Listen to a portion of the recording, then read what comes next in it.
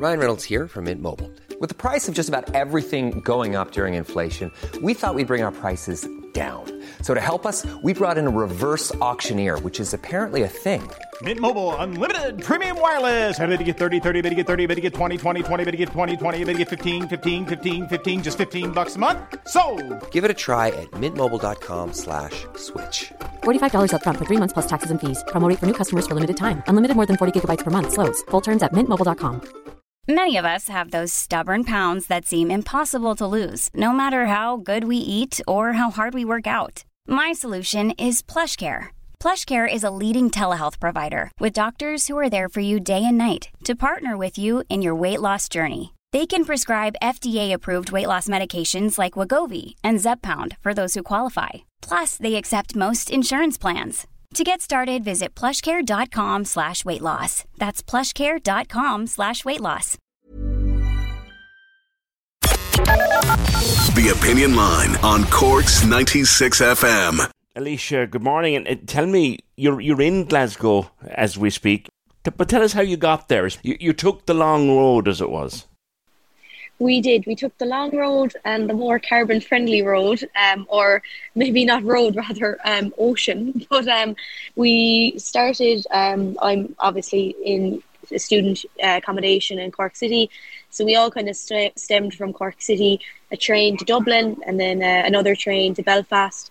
We stayed overnight in Belfast and then we got a ferry over to Scotland and then another bus to Glasgow and then a train to Edinburgh where we're staying.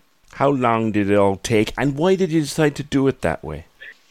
Well, the travelling time of actually being on, transportation was about 12 hours. But, obviously we stayed overnight, so it was over 2 days. Yeah.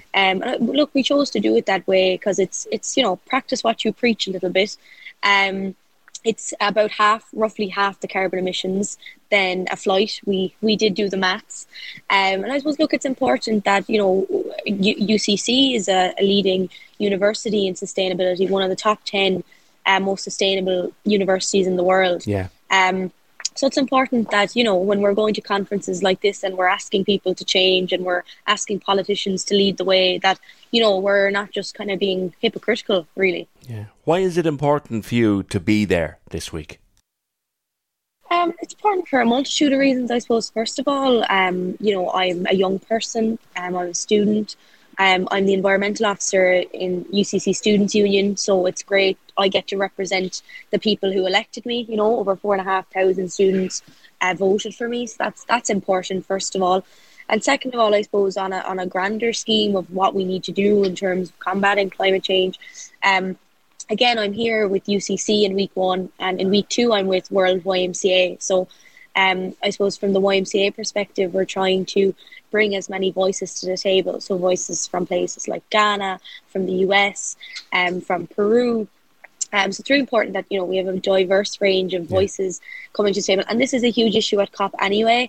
A lack of kind of representation from youth, marginalised communities, Indigenous peoples. So that's just, only obviously one reason why it's important that, it's not just, doctors and academics here, but also young people who are, concerned for the future. Yeah, you're there for a specific event next week. Tell me about that.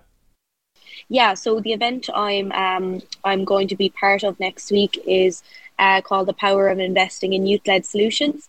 And it's actually on a ferry, which is very interesting. Considering I can't swim as well. It's going to be in a ferry just a couple of minutes from the COP venue. It's open and free tickets, and I'm also aware, I think it's streamed online. So it's about basically a group of us 4 on a panel having a conversation about, what it's like to be a young person involved in advocacy and the barriers to that, and also how people, not just the government, but how organisations, groups, institutions, secondary schools, the media can invest in us and help us, just like you're doing here now, just having a conversation, listening to us, getting our voices out there, the best way to do that, the best way to support us, also hardships we've had and bad experiences we've had, and to share those, to kind of shed a light in the hopes that, people can not do it that way as well. Yeah. And do things better for, the upcoming activists, the upcoming Greta Thunberg and upcoming groups like us. Yeah, talking to young people during the week, as we have been on the programme, about COP26, it's very important to younger people. Care to tell me why, Alicia?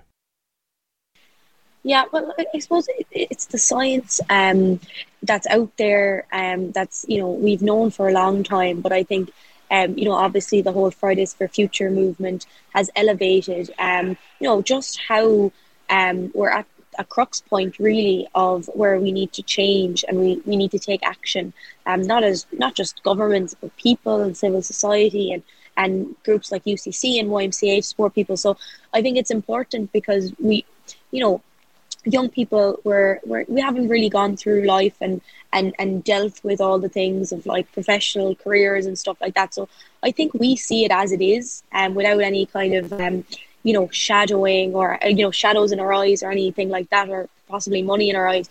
We just see what it is for what it is, and that's that we're facing a huge, the most paramount, global emergency. I mean, if you sat here and listened, as I've done, to the people who are the worst affected by this, their homes literally destroyed, family members just being wiped out, whole families being wiped out, friends, the amount of young people I've met this week, their friends have died. Like, it's terrible. And they're saying, this is because of climate change, and it is, and we know that because that's what the top scientists in the world tell us.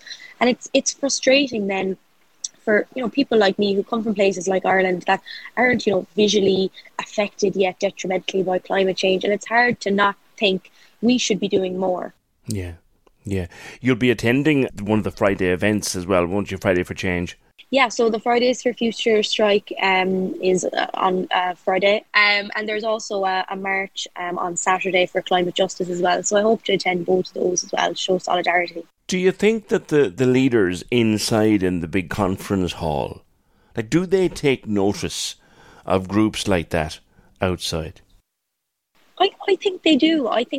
I mean, if you look at the climate conversation before, the instigation in the beginning of Fridays for Future, it was there. The science was obviously there. There's been groups talking about climate change for years, and many activists before Greta Thunberg and many after her, I'm sure.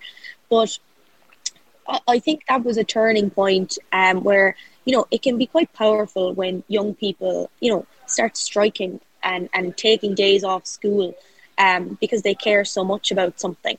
And I think at the beginning, certainly pre-COVID times, having the amount, thousands, I remember in Cork, I was at the first one, I think we had over 10,000 young people, kind of storming the streets and outside City Hall in Cork. So it was quite emotional and just powerful. And I think a lot of conversations happened in homes then, when young people, teenagers decided to take the day off school, and of course many families supported them and parents said, good on you, go for it. So I think they do definitely before COVID. I know COVID had an impact on the strikes, obviously it wasn't possible, but I think tomorrow on Friday and also Saturday, I think it will be impactful because it's happening just outside the doors of the venues where these serious conversations about, our future is happening. I don't know if you had a chance to read through or see beyond the headlines of the climate action plan that the government has just released. There's a lot to take in that plan, but from what you can see, what do you make of it? It's been such a hectic day here, so I'm yet to have a look at it. I know that when Micheál Martin was here on Taoiseach, making his speech the other day in the plenary, I know that he had agreed to give 225 million a year until 2025, which was doubling our efforts towards developing countries, marginalised communities, which I think is a really good step in the right direction. That's obviously just one thing, but again, from like a climate finance perspective and supporting the countries most affected, it's crucial. And he seems to be accepting now, very much so, that there is no choice but to do this. Yeah, it seems so. I mean, how many people, I suppose, have we heard say that? And I think what matters is the words here matter. I think the conference matters. A lot of what you see and what you hear about COP is really just what you see and hear. A lot of the stuff, the negotiators, the people actually making the change aren't in the room, and they'll never get into the room. So I think that's important. But I think, look, what will matter is what we see over the next span. Will actions follow the words? Particularly, Micheál Martin's. I was just going to finish by asking you that, Alicia. I mean, there you are in the thick of it right now, watching this and observing this. And in 10 years' time, what do you hope will have been achieved from these discussions? I mean, as a young person facing into a career and life and all those things. Well, I'd like to not be doing this by the time I'm 30. I'd like to, stop devoting my life to, trying to create this change and trying to, fight for something that I just shouldn't have to fight for, really. So I'd like that to happen. But from obviously a climate change perspective, we do. That whole 1.5 degrees is so important. And, I'd be surprised, if we got to a point where we're not obviously going over 2 degrees at this point, but we do need the reduction in carbon emissions by 2030. Now, I know we have a legally binding mandate to cut by 51% in greenhouse gases by 2030. Now, whether that will happen or not, this climate action plan hopefully maybe sets out some proper targets for it. Like I said, I'm yet to check. But again, we need a structured plan and how to do that in the next couple of months to a year, and just put the heads down and do it together. All this blaming of different sectors and groups, I don't think it helps anyone. It's all about coming together, finding a plan where we can all move forward, not leaving anyone in the dark, not leaving anyone to blame, and just moving, because it's everyone's problem and it's everyone's responsibility, not just one person or one group of people. Alicia, enjoy the rest of the conference and a safe journey home when you are coming back. Thanks very much, PJ. Cork's 96 FM.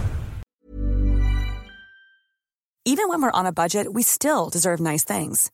Quince is a place to scoop up stunning high-end goods for 50 to 80% less than similar brands.